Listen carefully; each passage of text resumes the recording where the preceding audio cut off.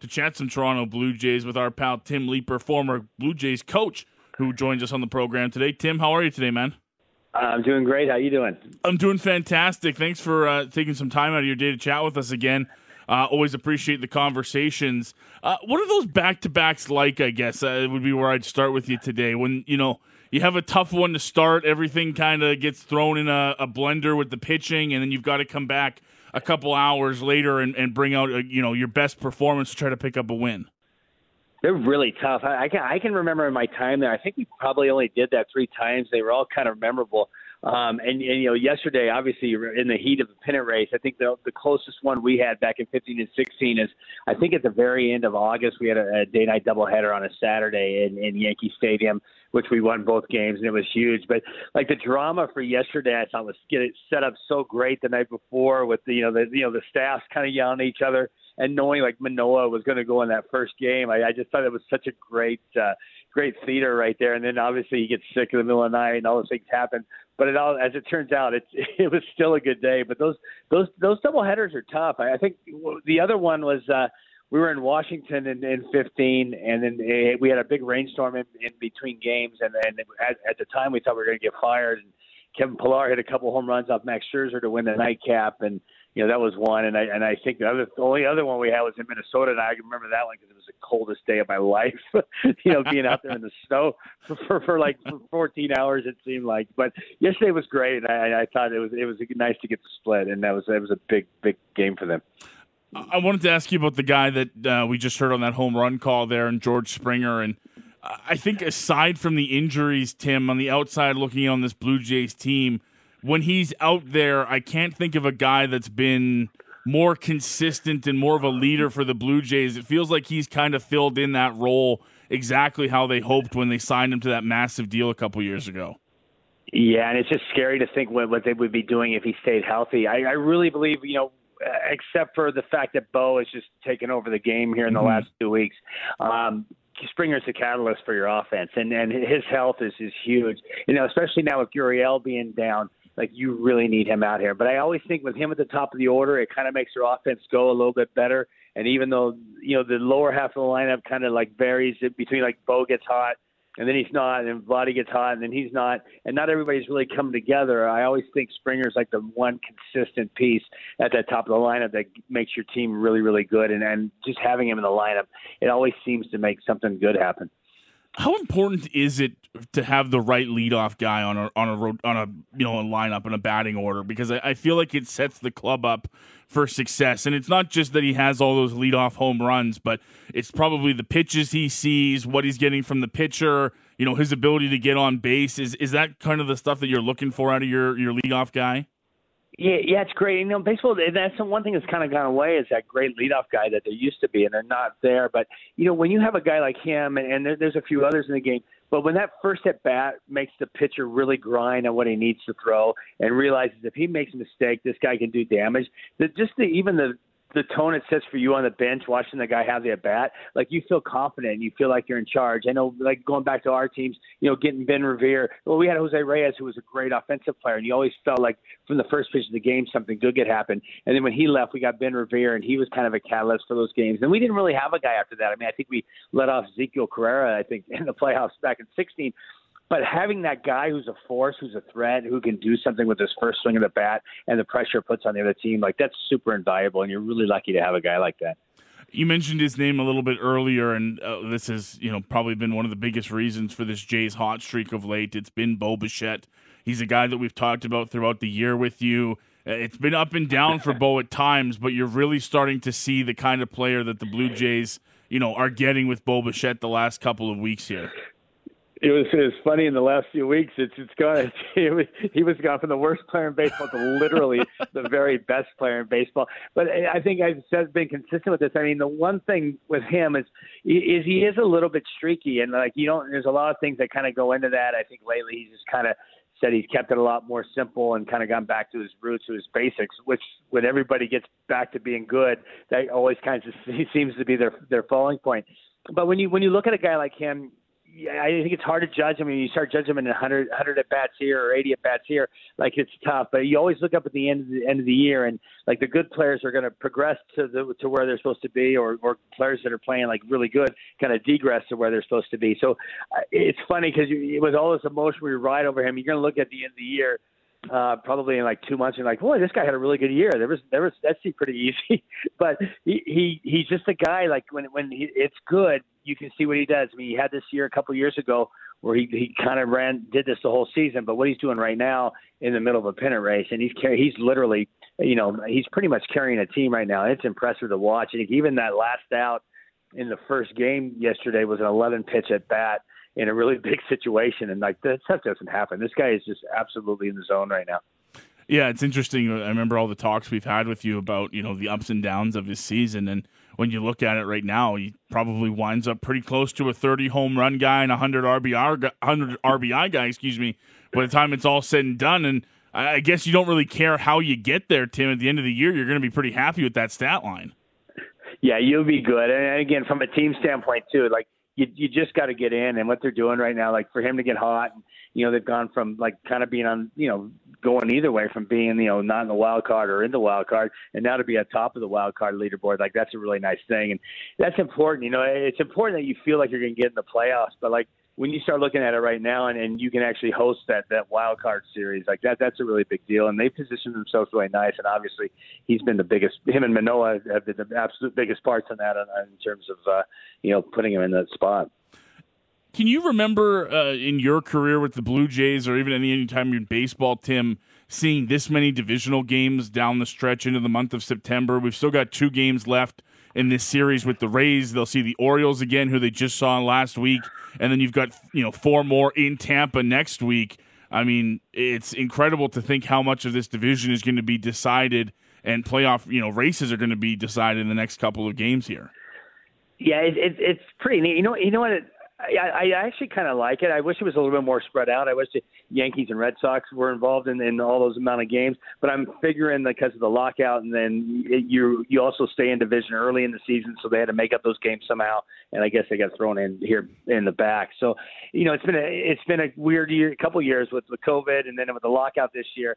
But I kind of like when the teams that you're up against in your division, you're playing each other down the stretch. So it's actually pretty cool. It could be a little more balanced out, but I like it. And the other thing is, though, like when you look at the wild card races, they've kind of turned into duds. Like this whole push that there's going to be multiple teams going for it, late in the season. It's like the teams on the outside looking in right now are really on the outside. So I think in the next few weeks, you're just kind of looking for positioning, and you want to win as many games, like I said, because you want to host that wild card series for sure. We're chatting with former Blue Jays coach Tim Leeper here on Sportsnet today after the Jays pick up a big 7-2 win to finish off a doubleheader last night against the Tampa Rays.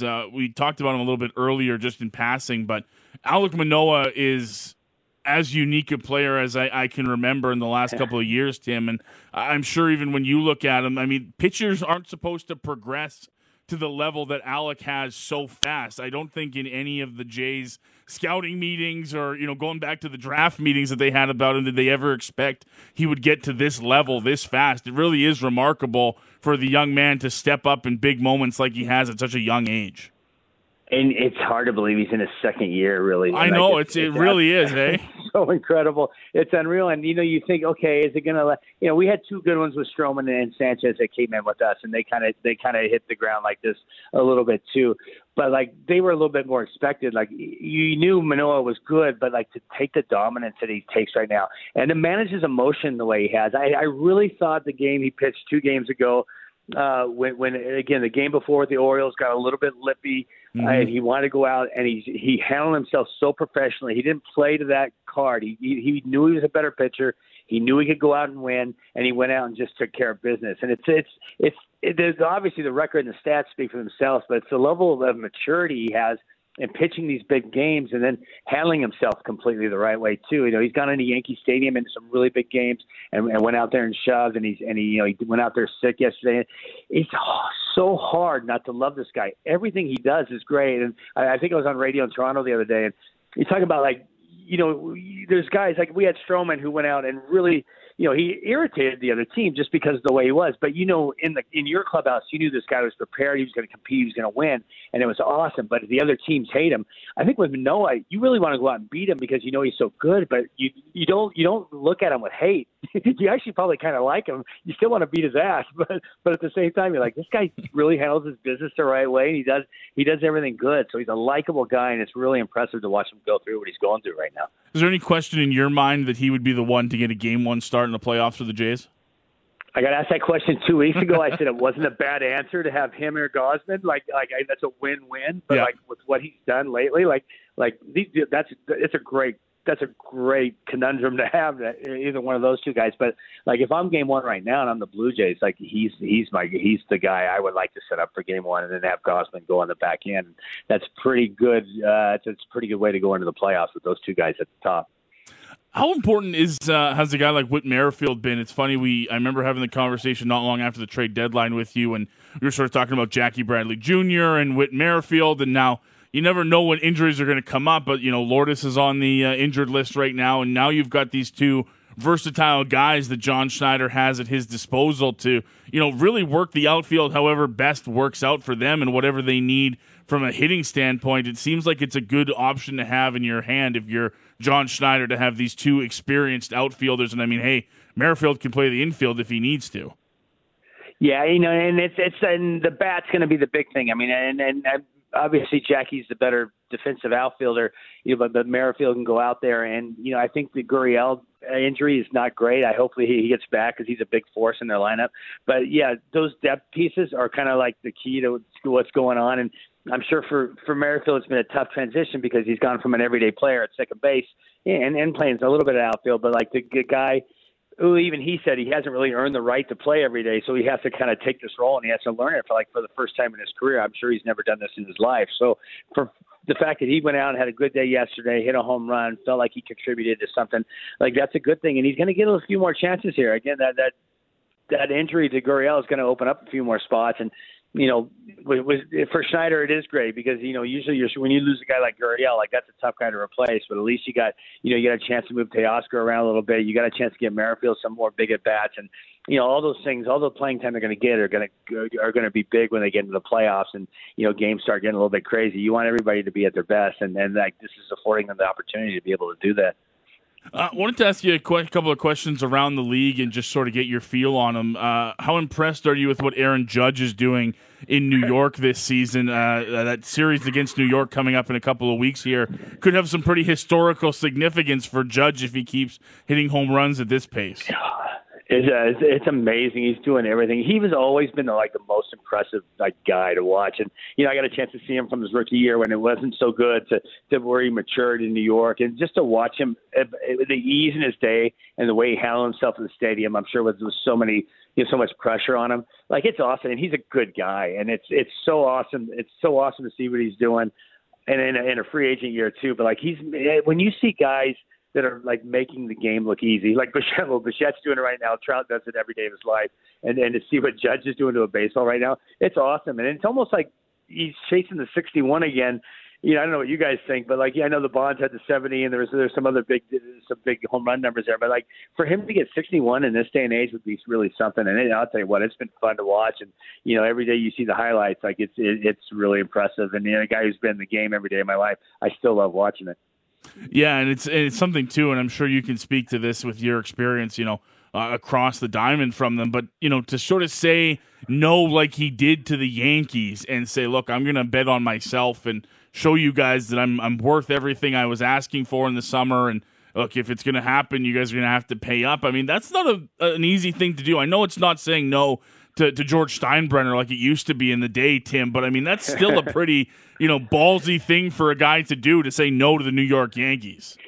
Yeah, and you know what? There's something that, and again, the cynical people will say, boy, you turned down a lot of money.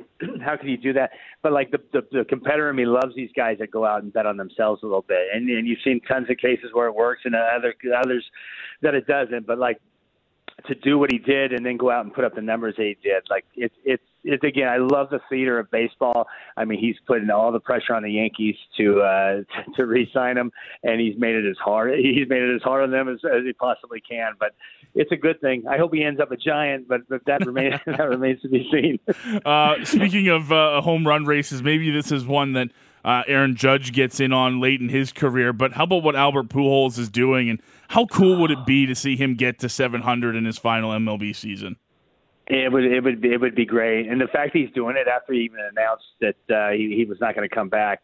He's one of the, again, you talk about the other three guys, Bichette and Judge and Trout, but like Pujols has been there over the last month as well. Then it just shows what experience can bring you, and he doesn't move around, but he has great feel for his body. He works really hard, and like it's a great story. And the Cardinals are playing good. And, for him, after a couple rough years at Anaheim, and, I think the Dodger experience was actually really good for him, even though he didn't play much.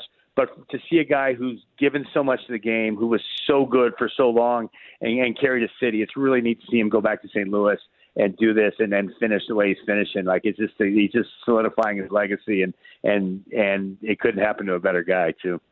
Just a couple more for you, Tim. The big news out of baseball the last week or so has been the number of rule changes that we're going to see next year. The pitch clock's the big one. We're talking about bigger bases coming in and now eliminating the shift. I guess just sort of go through those with me and give me your thoughts on what the rules committee has come up with and the changes we'll see in baseball next year.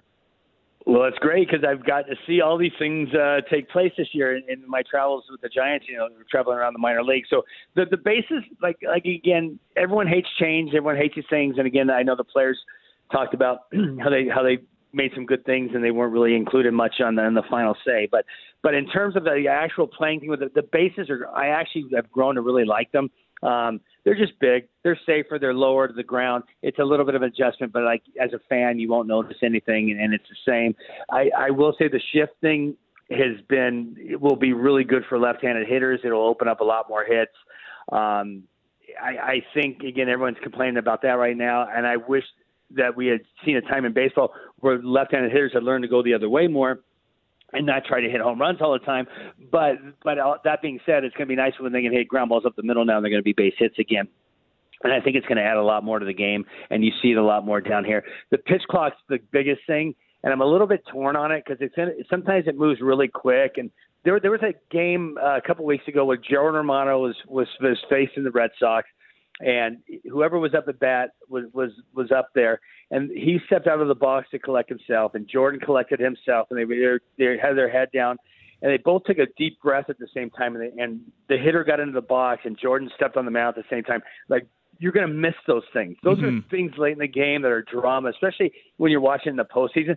That stuff's great, and that extra time is like really good, and you're going to be missing those kind of things. So, like with the pitch clock, it's going to be great because the game's going to move along quicker. But like at the same time, at the end of games, when you have that drama and those things like that, you're going to miss that. And then I think the part of me that really loves baseball is going to miss those things. So I think they're right on moving the thing. The game has to move at a quicker pace. But I think the important thing is in all these things, you just want to keep the game the way it is because there's a lot of good things about the game. And I don't think they're going too far with this stuff. But it's something that bears watching for sure.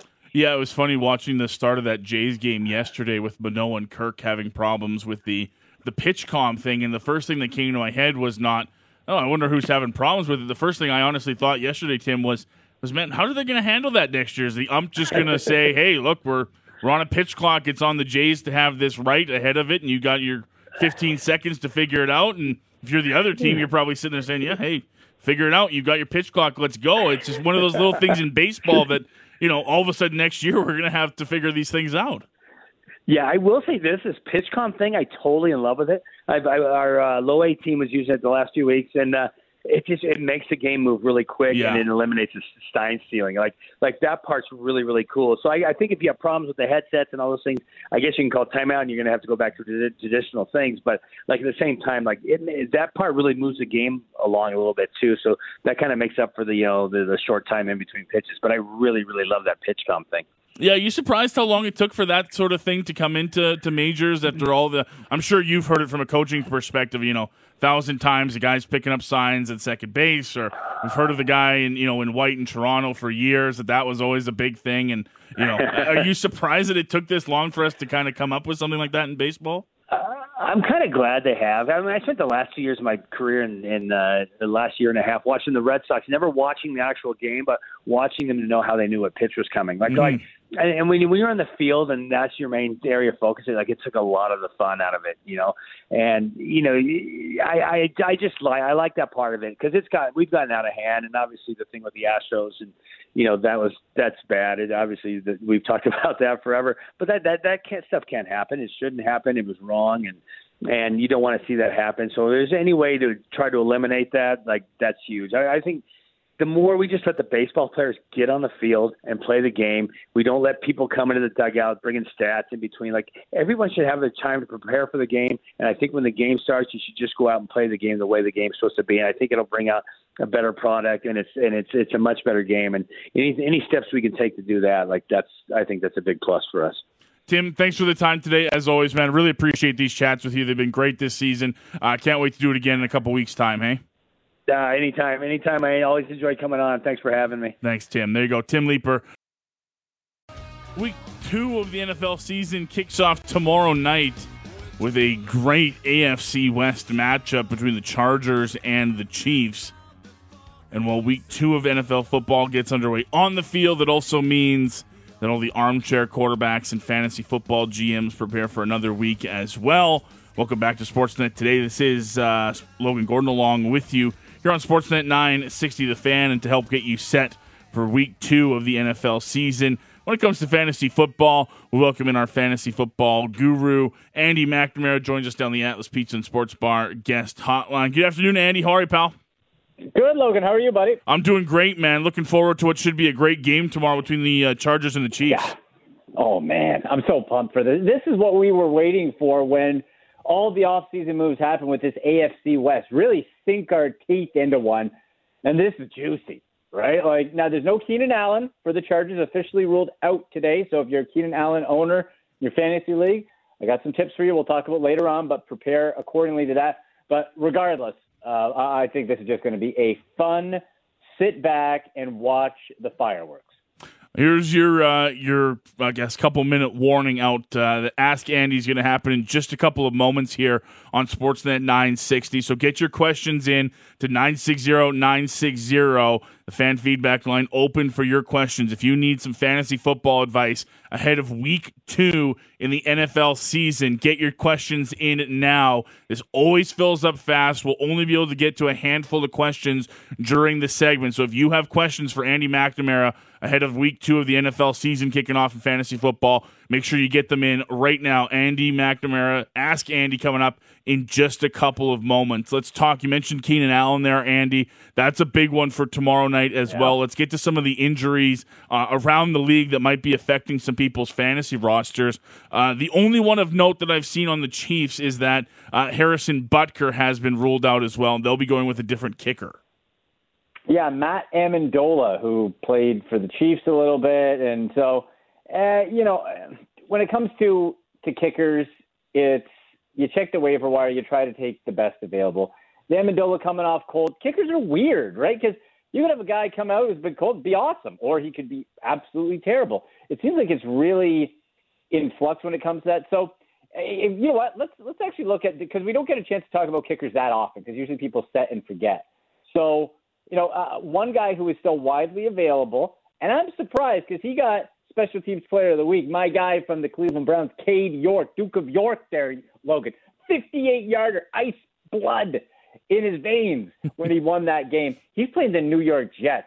We know Jacoby Brissett ain't great. If you saw that game, it's run, and I think they're going to, with the confidence now, be able to lead on Cade York, now owned in only 14% of Yahoo leagues, and one of the cheaper kickers when it comes to your Sunday slate in DraftKings as well. So Cade York would be my top pickup when it comes to a kicker if you're in trouble. And it's one of those things where after the week that was in week 1 in the NFL, Andy, you might be looking for a kicker. It doesn't happen all that often, but with all the madness we saw across the league, it happened in Atlanta, definitely happened a few times between Cincinnati and the Steelers. Colts waived Rodrigo Blankenship. It's a legitimate thing that, I know a lot of guys don't really move on from their kickers too much during the season, but after what we've seen with kickers in week 1, this might be a good chance to pick up somebody early. Absolutely. And again, I think Cade York is the top guy. Greg Joseph has done fine. in Minnesota, he was terrible with the Browns. I got to see him at training camp and actually met him briefly, Logan. Man, I'll tell you this, quick story. They gave us, in 2019, at the Browns training camp down for Browns backers, they gave us, little autograph sheets in football. When Greg Joseph came, I'm like, this guy's not going to be on the team. I just, took a step back in the line. I'm like, nah, I'm good. Don't need the autograph, Gregory, on the ball. Turned out I was right. I'm like, that's okay. They're like, you don't want the autograph? I'm like, no. That's all right. I'm good. Thanks. I'm good. That's Boswell's there too, Crosby. You got options. I think the best one, though, for this week, if he's there, and it looks like he isn't a lot, is Cade York. Let's talk about the running back situation. Obviously, for most teams by now, waiver wires have gone through, but the 49ers, probably the most intriguing one, that Elijah Mitchell's now expected to miss 8 weeks with that MCL sprain. What do you make of that running back situation in San Fran? Boy, and we have to consider as well another big name, Alvin Kamara, questionable. Yes. He's going to play with that rib injury. So we got two right now. So hopefully you were able to address it in the waiver wire situation. I'm guessing most people took Jeff Wilson Jr. I know in two of my leagues I did as well. I was advising on Twitter at AndyMC81 in my waiver wire time video piece that don't go Elijah Mitchell like we did last year. Remember, people were spending like $98 of their fab on Elijah Mitchell. Don't do that for Jeff Wilson. Hopefully you didn't. I got him for, I think, 25 in one league, 29 for another. And I thought, you know what? We'll see. There's still a big risk in San Francisco because Trey Lance can run. We saw Deebo Samuel in a true hybrid role last year. He can go. They got a couple rookies floating around. So it looks like Jeff Wilson should get the carry, should get the opportunities. But we've seen Kyle Shanahan hose this before, right? So that's why I was advising, if you didn't get him, okay, relax. Another guy, and it might not be for this week, Logan. It might not be for this week. Jaylen Warren out of Pittsburgh. Follow the injury trail, folks, okay, with Najee Harris. The almost kind of sort of Liz Frank injury that was partial. I don't know how that worked. But that was in the off season. And okay, then he came back. Then he went down. Now he's supposed to be okay. This is reeking of either he's going to have to miss some time, not get a full workload. So I picked up Jaylen Warren as a bit of a safety net. It's still available in 99% of Yahoo leagues, people. So if you have a guy, and you know you do, on your bench that you're not going to play, you draft him at the end, you die, make the tough decision. I love stacking running backs when I can, as far as just getting those handcuffs that aren't just long shot ones, but there's a path to. And Jaylen Warren, that path could come as soon as this week. Who knows? Just a couple more, generic fantasy questions around the NFL before we hit Ask Andy. Reminder to get your questions in at 960-960. The fan feedback line already filling up. So if you don't have your question in, get it in now so that we have time to get to it when we start Ask Andy in just a couple moments here on Sportsnet 960. Let's talk about this situation with the Dallas Cowboys. They looked absolutely putrid on Sunday Night Football. Now, good news is the Bucs defense is a very formidable opponent, but you've now lost Dak for 6 to 8 weeks, and he didn't look great in that offense, period, when he was healthy, Andy. What does this do for CeeDee Lamb? What does this do for Dalton Schultz? And for some people I've seen asking on the text line already, what does this do for Tony Pollard and Ezekiel Elliott? Yeah, it's not good all around. It's a bad thing. Love or hate Dak, think of what you like about him. He's better than Cooper Rush. Okay, so now we immediately go to Cooper Rush. What are we expecting out of it? Well, if for things to go well with Dallas, you want to be able to slow the game down, eat up the clock, put him in a game manager role, not put him in situations where he has to go out and win you a ball game. So what does that typically mean? Well, if you had the offensive line is banged up and down. I still think it's serviceable, but it has been banged up. You're going to have to lean on Zeke Elliott and Tony Pollard more. So I actually think Zeke Elliott and Pollard's stock rise in this scenario. CeeDee Lamb down, Dalton Schultz down. Now, that being said, especially for Dalton Schultz, if you're looking on the waiver wire, and I have Dalton Schultz in a couple of leagues, Logan, so I have been looking on the waiver wire, it's not great. There's not a lot of options. So you might just be smart enough to hold on to Dalton Schultz and see how this looks with Cooper Rush, because he's going to need that safety net guy. Dalton Schultz can be that. CeeDee Lamb can, like, he's so talented. You can line him up in a whole bunch of different places, but we have to expect just the passing volume and creativity of that Cowboys offense to be limited. So, yeah, I think you still roll with Elliott, and maybe you think about putting Pollard in a flex spot. All right, this is your absolute last warning. I got one more for Andy before we go to your questions ahead of week 2 of the NFL season. We'll go and get into your questions in just a moment here. But as I mentioned, Andy, this Thursday nighter between the Chargers and the Chiefs is really going to be a good one. You've got two of the best in the league when it comes to Justin Herbert and Patrick Mahomes. Going to be a great matchup. But you've got some interesting DraftKings plays ahead of what should be a good opener to week 2 in the NFL. Yeah, so at DraftKings, when it comes to, especially for like the Thursday night, the single games, Thursday night, Sunday night, Monday night, you have what's called the showdown or the captain play on DraftKings. So that's the head-to-head. And what you do is you pick one player as your captain, and they get 1.5 times the fantasy points. But it also costs you 1.5 times the salary in that $50,000 salary cap. So you might think, okay, well, I'll go put Pat Mahomes in. Well, I'm looking right here. Pat Mahomes in your captain spot, $23,600. Justin Herbert, $22,400. So you have to think, okay, where else am I going to go? Maybe a Clyde Edwards-Helaire, even though it's that committee in Kansas City that I don't like, at 17-2. With Keenan Allen out, the guys you want to be looking for, and I'm personally in my DraftKings contest, I'm going to put Josh Palmer in that spot because he's 10,000. Josh Palmer is an excellent Canada's own to replace him. Now, DeAndre Carter, concerning and kind of out of nowhere because he got a touchdown last week, 3 to 4 targets. So Palmer built up the trust with Herbert late last year. Carter did it last week. Mike Williams, as I advised, is too much of a roller coaster. Guy had 2 catches last week. And next week he could go for 200 yards. Way too inconsistent. I think you go Josh Palmer as one of the top plays right there. Stay away from the kicker in Kansas City. You don't have to in the DraftKings plays because you can do all flex whatever, but if it's cheaper, go with a Palmer. And then maybe look to, if you want to take a little bit of a gamble, maybe a Sky Moore, the rookie, had 1 catch for 30 yards. Okay, maybe goes longer, right? Maybe a little McKinnon as far as for PPR. So there are a lot of options there. All right, it's time. We've got a full list of questions on the fan feedback line. You can still throw them in there at 960-960 if you have a specific question for Andy McNamara ahead of week 2 of fantasy football kicking off with the Chiefs and the Chargers tomorrow night on Thursday Night Football. And look, with us doing Ask Andy on a regular basis again, this is on me. I had forgotten about this. We did this last season, and I should have had it ready ahead of week 1, but the man himself reminded me. It's the perfect way to kick this off. Aaron, you've got the splitter ready. Let's hit it.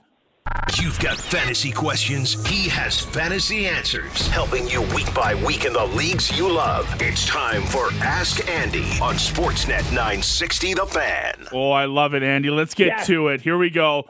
Ask Andy here on Sportsnet 960 The Fan. Let's get it going. Andy, I need a bounce back. Lost by 0.5 in week 1. I need a flex spot. Mooney, Bateman, Burks, or Hall. This texter in a PPR league. Oh, it's so tough when you lose that quick one, right? You know what? Any of the Chicago Bears, it's so tough because the weather was so terrible, right? So you didn't get to really get any real information out of Chicago or San Francisco last week. I personally, out of that group, it's a tough group, but I think I would go with Mooney out of Chicago. Against Green Bay, the weather's supposed to not be the slop fest that it was. So out of that group, I would go Mooney. That was so ridiculous, by the way, in Chicago. I'm sure you saw the pictures. The sideline is wobbly. They're playing in a monsoon. I'm like, this is just, what about player safety are we talking about here? Yeah, exactly. Right, it's September. It was such a weird day, but it is really frustrating for fantasy owners because usually week 1, you get a little bit of a taste. You can get absolutely nothing from either team in that. You can't tell if Trey Lance is accurate or not. You can't tell if Justin Fields got better or not. You can't tell anything from that game last week. All right, Andy. This texter has 2 spots open, a flex and a wide receiver spot, full point PPR, going with Boyd, Duvernay, Lazard, or Ramondre Stevenson. I like Boyd. Track Higgins, though. T. Higgins is the key to this question when it comes to Cincinnati. Now, he is still listed as questionable, still in concussion protocol. And still unknown. So if he is out, then I'm going with Boyd. And you know what? Against Dallas, I might be going with Boyd anyway out of that group. The other options are they're in the offense, but they're too inconsistent. I at least know Boyd has a place, and that's what we want to do, right? Where's the pecking order? Might not be the highest pecking order. It's third on the pecking order in the receiver set. But remember, folks, Cincinnati throws the ball a ton. They love it. They need to do it. Zach Taylor, the head coach, improved offensive line. It's going to happen. So I'm out of that group. Give me Boyd, but especially Boyd if Higgins does not play. Half PPR, who should I flex? Lamb, Nyheim Hines, or Jamal Williams in Detroit? You know what? I had this situation in a couple of my leagues here, wondering what to do about Jamal Williams because I really liked what I saw, but it's the Lions. Is it sustainable? That's a big word. Can that be kept? Now you have Washington.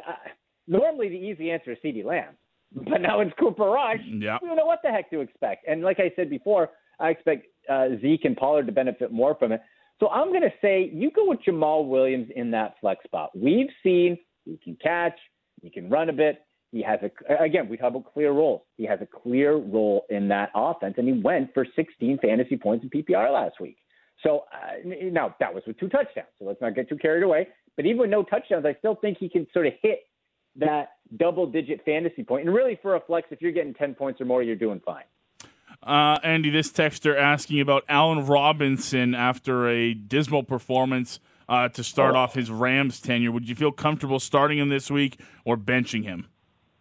I'd feel comfortable starting him this week. The leash is shortening on him and, Matthew Stafford. Like, that was just a total dog against Buffalo. Mm-hmm. Buffalo came in, punched them right in the face. Now, Buffalo is a Super Bowl contending team. Buffalo is a great defense, tremendous offense, and it was a disaster. You're playing Atlanta. It's at home. Falcons are kind of the polar opposite of that. So if there's ever a get-right game, and let's make ourselves feel better game for the Rams, I think this is it. And I personally stayed away from Allen Robinson in my draft. I'm just not a believer in him. I don't, bad quarterbacks, but I just don't feel the consistency is there. I want to see what he can do. I think if there's ever going to be a game to use Allen Robinson and roll the dice, it's this game against Atlanta. I think that leads me to this next question pretty well. This texter curious, who would you start after last week's results, Tua or Stafford? I got to go Tua, man. Like, the thing is with Stafford, like we said before in the preseason, it was, all right, Matthew Stafford doesn't move, right? He's your old school classic guy. So if he's not throwing 300 yards, 3 touchdowns, no picks, you're not having a great fantasy day. Well, there were a lot of picks, and he looked just all out of sorts. Again, I think this is a great bounce-back game. Now, you look at Tua against Baltimore. It's risky. So it depends where you want to go with this. If I'm looking at it, I would say probably the safer play is Tua even against that tough Baltimore defense. But with that being said, if you are feeling a little bit, risky and you can go for it, Atlanta is the most get-right game maybe on the schedule this week. So I wouldn't blame you if you went with Stafford. But he looks so bad, I might lean Tua. This texter trying to fill a flex spot in a full PPR league. Breece Hall, Drake London, Dameon Pierce, or James Robinson? Oh, you know what? Let's limit it to London and Robinson. But I still hope Dameon Pierce. What was it? Who's the Houston coach? Lovie Smith, is it? Yeah. He said in the press conference, because people were like, why didn't you use him for? He said, look, I'm a glass half full guy. I think he's going to be fresher this week. Like, Lovie, don't need stand-up comedy, buddy. Okay? We need Dameon Pierce to touch the ball a lot. We don't Rex Burkhead. Can Rex Burkhead get out of our fantasy lives and take Taysom Hill with you, please? Please, Logan. Like, every time you think Rex Burkhead, you're like, no way. That guy got the most carries. Insane. So until that gets sorted in Houston, I'm not interested. Now, Drake London, so we got the Falcons, like we said. They're in L.A. That L.A. defense is still good. Really liked what I saw. What we wanted to see out of that first week with Mariota and company in there and with the Falcons, how that worked. Who's getting the touches? Who's getting the targets? New quarterback. Drake London got 7 targets, 5 catches. Okay? 74 yards. I liked it. And it was the last one, who was it? Hall? Was it Breece Hall? Yeah, Breece Hall, Drake London, Dameon Pierce, James Robinson. Yeah, you know what? I'm gonna go with London. I think that one might be forced into a shootout. That Browns defense looked real good last week, and the Jets are not good, as we know. And I think my Browns are ready to feast. That defense is red hot. So I think you go Drake London. You'll be excited to know we have a couple of Taysom Hill questions before we're done here as well. That'll be perfect. This texter, frustrated with the Cowboys situation, as a lot of people are, just kind of playing off of that. Got Zeke in the lineup. There's still good value there. He's got Barkley and Harris for running backs. That's about it. Doesn't like what they have on the bench. Could move Woods or Palmer into a flex over Zeke. What would you think about that? Ooh. You know what? I like the gutsiness of the Palmer play. I would not do it. I think that Cooper Rush is, again, just like we talked about the Rams having a dud, that was just a train wreck for Dallas. This is a better team than that. It's a better team than what we saw, even with Cooper Rush in it. And they're going to have to lean. They are going to want to manage that game, get the ball out of Cooper Rush's hands as fast as possible. Well, what's the fastest way to do that? Throw it to your running backs. So I would still stick with Zeke Elliott in your starting lineup this week. Okay, let's go a little bit quicker here to try to get some of these questions in before we end things off with Andy McNamara. I will get into the Taysom Hill conversation. Let's get to that one before we go to rapid fire, Andy, because I got a couple of people wondering, is he worth flexing? Is he a top 10 tight end option this year? What are your thoughts on Taysom Hill? No. And you know what? It's because I hate Taysom Hill when it comes to fantasy. I'm sure he's a nice guy in real life. I'm sure he is. But I can't stand him. I just can't. It just takes away from the whole fantasy team, puts a sour team flavor in my mouth. I can't even speak. I'm so mad at Taysom Hill. So what is he looking at? Is he going to steal passes from Jameis Winston? He's going to keep him at quarterback? No, he's not going to pass. He's going to run. But where do you work in all those weapons? Jarvis Landry had a great game. You have Michael Thomas back, Alvin Kamara. Taysom Hill is just a roller coaster. 15.3 fantasy points last week. What's he going to do this week? Is it going to be 4 fantasy points? Next week, it could be 20. Too inconsistent. I would err on the side of just trying to find a more consistent guy unless you are desperate. Okay, let's go through some of these more rapid-fire ones, a couple of the easier ones to just jump in, people looking for some lineup advice. We'll start with this one. Gibson or Dillon at running back, Andy? Gibson. Look great. Go Gibson. Cody wants to know Pitts or Knox at tight end? You know what? Didn't necessarily like Knox's involvement. I'd stick with Kyle Pitts. Andy, give me 2 of these 3 running backs to start. Elliott, Patterson, Wilson Jr. You know what? Go. Ooh, okay, so we're going to go with Elliott. And was it Patterson and Wilson Jr.? Yes. Boy, I'm going to bite on Cordarrelle Patterson. He helped me last year off the waiver. I don't think it's going to last. I don't. But I think Patterson was so good last week. They have to go back to that well a bit. So go Elliott and Patterson. Give me 2 out of these 3. Thielen, Deontay Johnson, or Chase Edmonds? Take Edmonds out. Go with the other 2. Jeremy, curious about what 2 running backs he should start this week. Aaron Jones, Josh Jacobs, James Robinson. And we're picking what, 1? 2. Oh, 2. Okay. Aaron Jones and Robinson. And until Etienne shows he's coming back, I liked what I saw out of Robinson. Aaron Jones, again, like the other 2. That Green Bay game was so bad. They're too talented to put up a stinker like that again. Superflex League, this texter has lost Dak. There's only leftover quarterbacks. Brissett, Mills, Rush, Flacco, or Mariota. Oh, my. First of all, barf, I'm sorry. Oh, okay, so who we got? We got Brissett. Mills, Rush, Flacco, Mariota. Yeah, you know what? I think Davis Mills. He's kind of subtly growing on me a little bit. You know, Mariota. He did have. I'll give him credit. He did have a good game. He didn't throw for a touchdown, but against the Rams, I think we go Davis Mills. Half PPR got Geno before Dak went down, so have Matt Ryan and Smith now for quarterback. Thoughts going forward? So he's got Geno Smith and Matt Ryan? Yes. Man, Geno Smith, good on you, buddy. Good on you. What his line afterwards, they wrote me off, but I didn't write back, though, something like that. It's a good line. Very cool line. I think it's from a song, but very cool, Geno. Come on, man. It's still Geno Smith. Let's not get ridiculous. Go with Matt Ryan. All right, just a couple more here for Andy McNamara before we run out of time on this Wednesday afternoon. Dobbins or Akers in my flex standard scoring? Oh, boy. That's a tough one. There are few options that I would even consider J.K. Dobbins. This may be one of them. However, he is practicing in full this week. I'm just looking at the injury report. Has been the knee issue. I still think you have to go with Cam Akers. I know. It was a disaster. I traded for Cam Akers before that game, and it was disgusting. But J.K. Dobbins, who are you competing with? You compete with everybody, including the quarterback. At least with the Rams, Matt Stafford isn't running it. So it's either going to be Darrell Henderson, who still didn't run away with the job, and Cam Akers, who we hope can work his way back in. I think you go with Akers. Two left for you here, Andy. This is an interesting one. I'm curious to what you're going to come out with this one. Dalton Schultz or Albert O at tight end? Ooh, boy. Yeah, that was interesting. It was interesting with Denver to see how Russell Wilson was going to distribute the ball. I still think you go Dalton Schultz.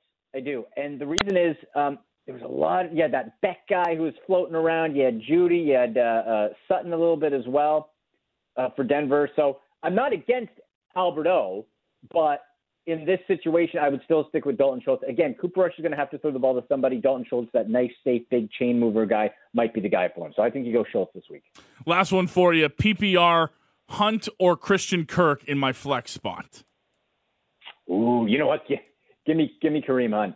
Give me Kareem Hunt, man. That guy was just on fire last week. Even if he doesn't get 2 touchdowns, especially if it's PPR, he's catching, he's running, he's mixing and matching him and Chubb. And with Jacoby Brissett, you're going to want to have the ball in their hands more often than not. Kevin Stefanski said this week they're going to look to have them involved even more than last week, and they already did a lot. So go with Kareem Hunt. All right, that's going to do it for Ask Andy today. That's literally all the time that we can fit in this segment. There are so many more texts on the fan feedback line at 960-960. We just literally could do this for an hour with Andy and probably still not reach all the texters that text in. But the good news for you listening, if you do still have fantasy football questions that you're hoping to get answered, Andy McNamara is kind enough. If you go to him on Twitter, maybe even throw a Browns gif his way or go Browns, he might even look to your question a little bit more, but he will help you answer those questions on Twitter. So at AndyMC81, you can go there ahead of tomorrow. Of course, make sure to get your lineups in ahead of tomorrow night's game between the Chargers and the Chiefs. But if you have questions, and I'm sorry, there's a lot of them on the fan feedback line we didn't get to, go to Twitter. Go to at AndyMC81, and Andy can go through them there and hopefully give you some advice before week 2 starts. That was great as always, Andy. I'm glad we got the intro back. I'm excited to keep doing this with you every week. I appreciate the intro. It's lots of fun. Guys, too, if you want some unique fantasy football, check out UFFsports.com/UFAFL. But, yeah, hit me up on Twitter, #AskAndy, and we'll get those questions in. Get you some weeks 1 in this week 2 coming up. Appreciate it, Andy. Take care, pal. All right, buddy. Talk to you. Talk to you later. There you go. Andy McNamara, our fantasy football guru here on Sportsnet 960 The Fan, coming at you down the Atlas Pizza and Sports Bar guest hotline. We'll take a break, come back on the other side. We're running a little bit over time, but I tried to get as much questions in as I can for you guys on the fan feedback line. Sportsnet today is going to wrap things up around the corner. Pat Steinberg takes over. Flames talk the next 2 hours ahead of Blue Jays baseball. That's coming up next. Keep it locked here on Sportsnet 960 The Fan.